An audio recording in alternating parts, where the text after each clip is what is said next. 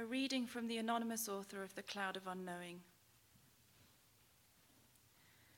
See that nothing remains in your conscious mind save a naked intent stretching out toward God.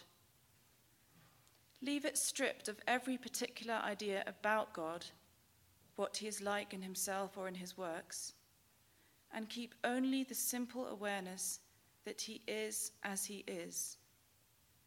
Let him be thus, I pray you, and force him not to be otherwise.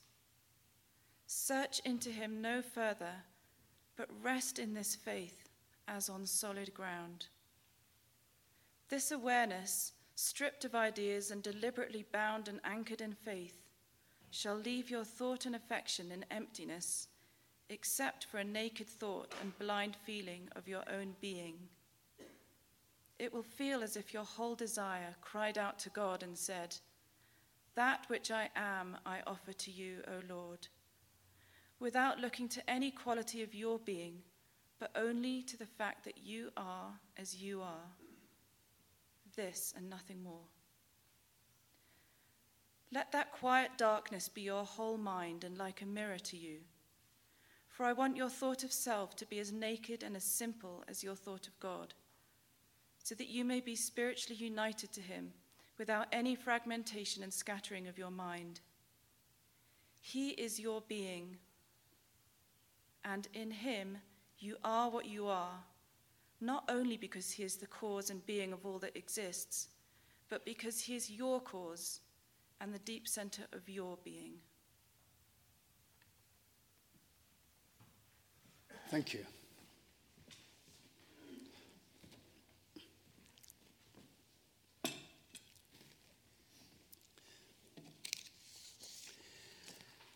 So today, this is the third of a series that I've been doing intermittently on the Lord's Prayer. And I'm talking here about the Lord's Prayer, not as something that one mumbles when one's in trouble, but I'm talking about it as a dynamic series of affirmations. If you go through it, each line I'm suggesting is a dynamic series of affirmations that lead directly to awakened consciousness. And that is the purpose of the Lord's Prayer, to lead us to awakened consciousness. Now, the version I'm using at the moment, I was given, it's on the service sheet in the communion bit, and I was given this by John Petterville, who's a theologian more than 30 years ago. And his version, Father of us, the one who is in the heavens, hallowed be your nature. May your kingdom come. May your will be done, as in heaven, so on earth. Give us today our bread from above that gives our whole life meaning. Cancel our debts as we cancel the accounts of those indebted towards us. And let us not be led into temptation, but deliver us from evil. For the kingdom, the power, and the glory are yours, now and forever. Amen. Now, I've said before that my own personal spiritual practice has always been completely based upon this. And it was what I started with. And the reason I think it's so important is that it's not just a set of words, as I say, that we mumble when we're in trouble or hear. Jesus gave these words because they lead us step by step to that place that opens the portal that is the kingdom of heaven. And I put that little graphic at the top of the page. You can always tell when I'm going to be talking about the Lord's Prayer because that graphic will be there. And that graphic is from the film Stargate, starring Kurt Russell, as I say, of this parish, and James Spader, who have to get together a set of hieroglyphs. When they put those hieroglyphs in a circle in the right order, then this portal opens up in the film. It's worth seeing the film just for that bit. And I'm suggesting that the same is true of the Lord's Prayer. Jesus gave these words so that we might open the portal within ourselves and enter what he would then call the kingdom of heaven. And I've mentioned how it works before, but I'm going to repeat it today because I think that each time it's worth repeating this for people who weren't here before, just so you get the picture of how it works. And this is the way that the Lord's Prayer works. If you take each line, Father of us acknowledges that the universe is a friendly place and that there is an other to relate to. And that other has a loving disposition towards us. So Father of us is admitting the existence of other. The one who is in the heavens places that other in relationship to our lives. It is within us. It is all around us, like a living sponge at the bottom of a seabed with the ocean all around us. We are living in that divine presence. It's in us and all around us, even if we can't see it. Hallowed be your nature, and I'll be talking about this today, puts us in a correct relationship with that supreme being. Literally, hallowed be your nature. May your being be regarded by me with a sense of reverence and respect. We acknowledge that we can do nothing in the presence of that eternity, and we bow down and give in to its magnificence. So we do that, and then may your kingdom come. May your loving nature come to order all things. We give up to the wisdom and love that is in the presence, in the essence of that being, and allow it to order all around us. So as we go through these, we open ourselves to these ideas, and gradually our mind just becomes attuned to the real nature of reality. May your will be done, as in heaven, so on earth. Come and inhabit my life. May my life conform to your purposes as I acknowledge that this game is yours, and I'm a part of that game. Wherever you are, you bring perfection. So bring perfection into my life. We bring ourselves into the breach. Give us today our bread from above that gives our whole life meaning. Allow me to see the meaning in my life. May I see the bigger picture, and in so doing, know what to do in any situation. Cancel our debts as we cancel those indebted towards us. May I let go of any attachments I have in my life, and so be able to focus on you. And in so doing, I let go of anything that I'm holding on to with regard to other people. And let us not be led into temptation, but deliver us from evil. And may I not be put into situations where I feel the need to choose between my way and your way, so that I may not take myself and things that are naturally, that I may not take for myself things that are not naturally given to me. And then the traditional form, for the kingdom, the power, and the glory are yours. For everything here, everything I participate in comes from you. All power comes from you. All thanks for everything in my life goes to you, now and forever, in this present moment that lasts for eternity. And so you can see how you can bring yourself into that present moment through using those sets of words. And 2 weeks ago, we looked at the first line, which was Father of us. And I said in that first week that using that phrase, Father of us, is transformatory because it affirms the existence of another, an existence of something beyond ourselves. It says that there is a universal mind there for us that we can connect with and be a part of the solution rather than the problem. And that there is a wisdom that we can be in touch with that will allow us to transform our lives and the lives of those around us. And because it says Father of us, there is an idea of us being all equal under God. It affirms the existence of a supportive other, our equality with all living things. And then the second line, which I spoke about in the second week, was the one who is in the heavens, affirming that you are part of those heavens. Jesus said the kingdom of heaven is within you, intimately connected with everybody else through your consciousness, through each of our consciousness being connected to that universal consciousness. And today I want to talk about hallowed be your nature. To hallow is to make holy, to sanctify, to honor as holy, to consecrate, to ordain. In the original version, it says, hallowed be your name.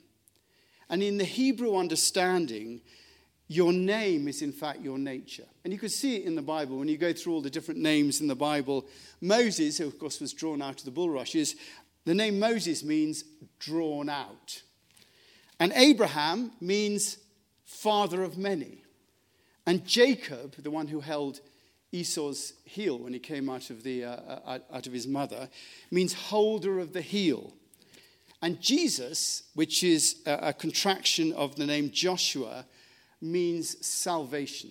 So each of these names, and if you read the Bible, it does say what the names are and what the situation. See, hallowed be your nature really means may we honor the quality of who you are. May we honor the quality of who you are. It's the response of Wayne and Garth to Alice Cooper in Wayne's World. We're not worthy. I don't know how many of you have seen Wayne's World. I have. Who's seen Wayne's World? Let's see. The demographic is pretty different. That would go down well in Crossroads. Well, probably wouldn't go down well in Crossroads. But anyway, so in Wayne's World. Does anyone know who Alice Cooper is? I was going to say that. I mean, I don't know what I mean. Maybe we should go back to... Anyway, so it's about ascribing worth to God or worship. And that's what worship means. Worship, actually, the word just means giving worth to something. That's what the word worship means. You can worship anything. You give worth to it. You can worship money. You just give worth to it. Evelyn Underhill, the spiritual writer of the last century, she said that worship was the response of the creature to the creator. So worship is our response to the creator. We're the creature, and Father of us, the one who is in the heavens, is the creator. So it's our response. So in the Lord's Prayer, we've acknowledged the existence of other and our shared relationship, and then placed ourselves in that relationship, the one who is in the heavens. The kingdom of heaven is within us. And therefore, being like a sponge in the bottom of the ocean with God's love around us, we're a part of it all. And in the Lord's Prayer, we then give our response to that. Hallowed be your nature. And it often feels, when you really deeply think about it, that nothing we do really quite enables us to fully hallowed be thy name. I mean, it's such a huge thing to acknowledge the existence of a fundamental ground of being of which we're all a part. Everything we do is not quite it. We might meditate, come to the chapel, pray, sing hymns, but often that's not really it. Much of what we're doing is sort of going through the motions. Most of the time, I think we attempt to worship. We sing a hymn, we recite the Lord's Prayer, we end up mumbling the whole thing in an unedifying dirge, which is probably why we don't sing here that often. We're not up for ecstatic worship, like you do see in these big evangelical churches where they have their hands in the air and the band is loud and there are 5,000. It's not really Aspen Chapel, but, then again, much of that sort of worship is often caught up like a rock concert, in the music, in the crowd, in the atmosphere. Maybe rather than actually hallowing God's name, it's more that. And in that reading that Heather read from The Cloud of Unknowing, he speaks of what's required in worship, what's required to hallow. It's awareness stripped away of ideas. That which I offer you, O Lord, without looking at any quality of your being, but only the fact that you are, this and nothing more. That which I offer you, O Lord, without looking at any quality of your being, but only the fact that you are, this and nothing more. It's abandoning our small self to appreciate the bigger self. It's appreciating that universal mind in Hallowed Be Thy Name. It's summed up by that lovely carol from In the Bleak Winter, written by Christina Rossetti. That last verse, which is such a lovely verse in the Bleak Winter. What can I give him, poor as I am? If I were a shepherd, I would bring a lamb. If I were a wise man, I would do my part. Yet what can I give him? Give my heart. And really, That's what our response is called on. It's a response to give our very hearts. You know, Thomas Keating, who we were celebrating last week, once spoke of the idea of our transforming point being when our minds become the servants of our hearts. The transforming point is when our minds become the servants of our hearts rather than our heart's ruler. That's what's meant by abandoning the small self to appreciate the bigger self. Our small self goes into the service of the bigger self. That's Paul's idea of being transformed by the renewing of your mind. That's what it really means. Giving our whole heart to God is something that our mind must support rather than hinder. Our minds must support it. Ram Dass says that you go from using your spiritual journey in service of your psychodynamics to using your psychodynamics in service of your spiritual journey. Do you get how that works? It's going from using your spiritual journey in service of your own psychodynamics, just becomes part of your ego, to using your psychodynamics in service of your spiritual journey. That is the shift that needs to take place. And for the mind to do that, it has to be transformed. Our minds, in order to hallowed be thy name, it has to be transformed from a survival mechanism that's evolved into. It has to move on from that. Because the mind's primary purpose, as we know, is survival. And because of that, it tends to rule the heart rather than be its servant. It tells us what to do, and it has to transform that. We have to transform the mind to be the servant of the heart. And when we move from Father of us to the one who is in the heavens, to hallowed be thy nature, that hallowing must be done by a servant heart, by a servant mind. So to hallow God, the only true response is to give our whole beingness, to give our hearts. And you know, why would we necessarily do that? Well, if we're not moved to, and that's one way of doing it, the mind often needs a reason to serve. And the reason is that everything we could possibly want is contained within the beingness of God. All our desires for everything, from a Maserati to lots of money to a fantastic partner to a decent job to fame, wealth and success, all of that is actually a supplement, a desire that really is a desire for that beingness with the divine nature. It is a substitute for that. It's how do I get that experience? Jesus said, seek first the kingdom of heaven and all these things will be added to you.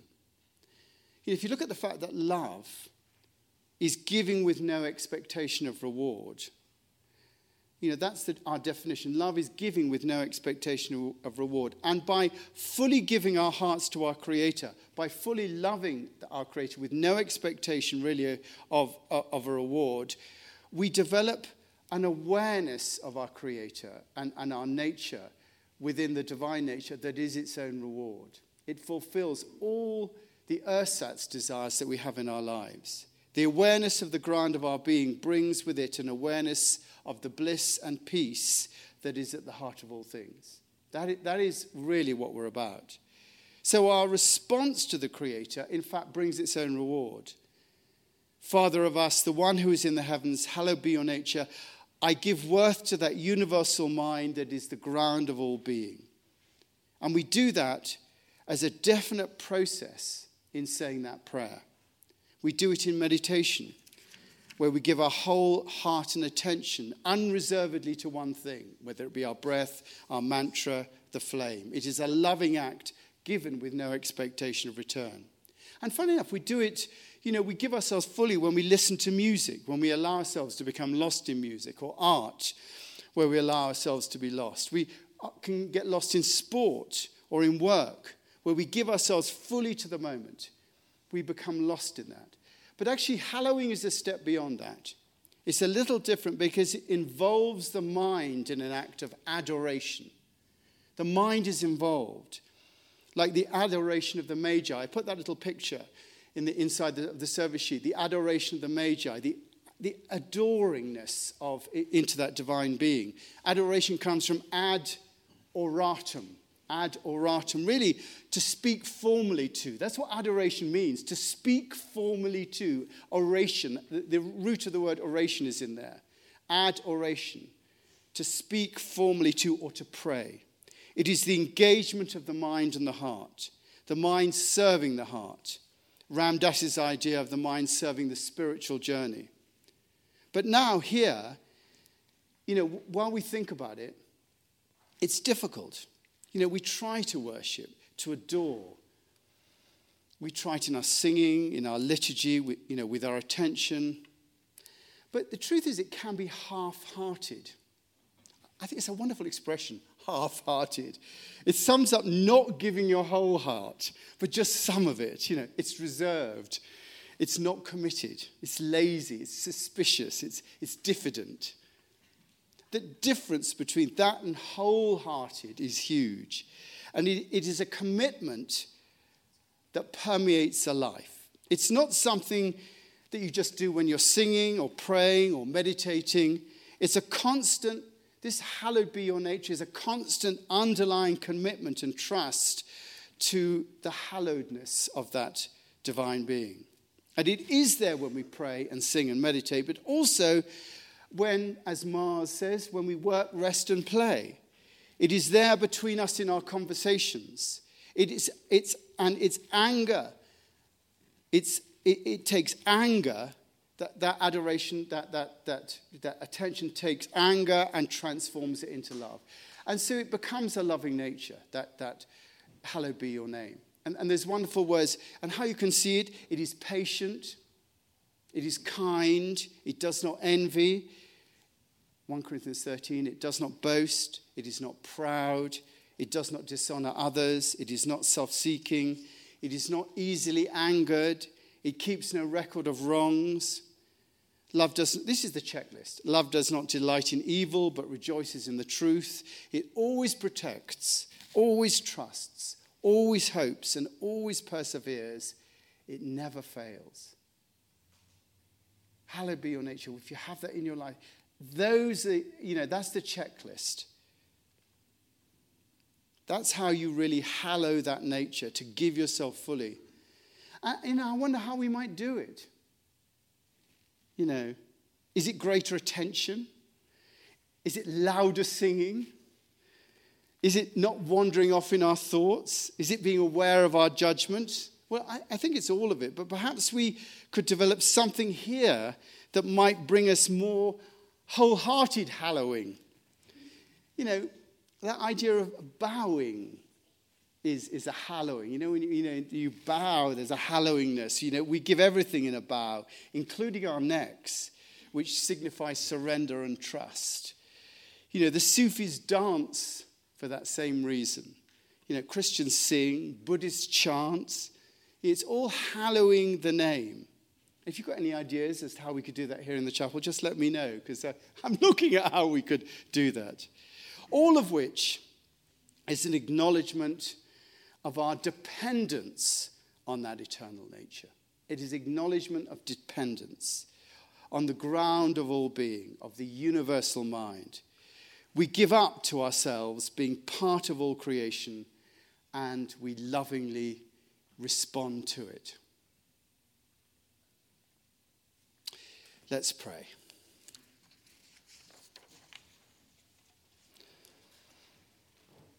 So we do open our lives to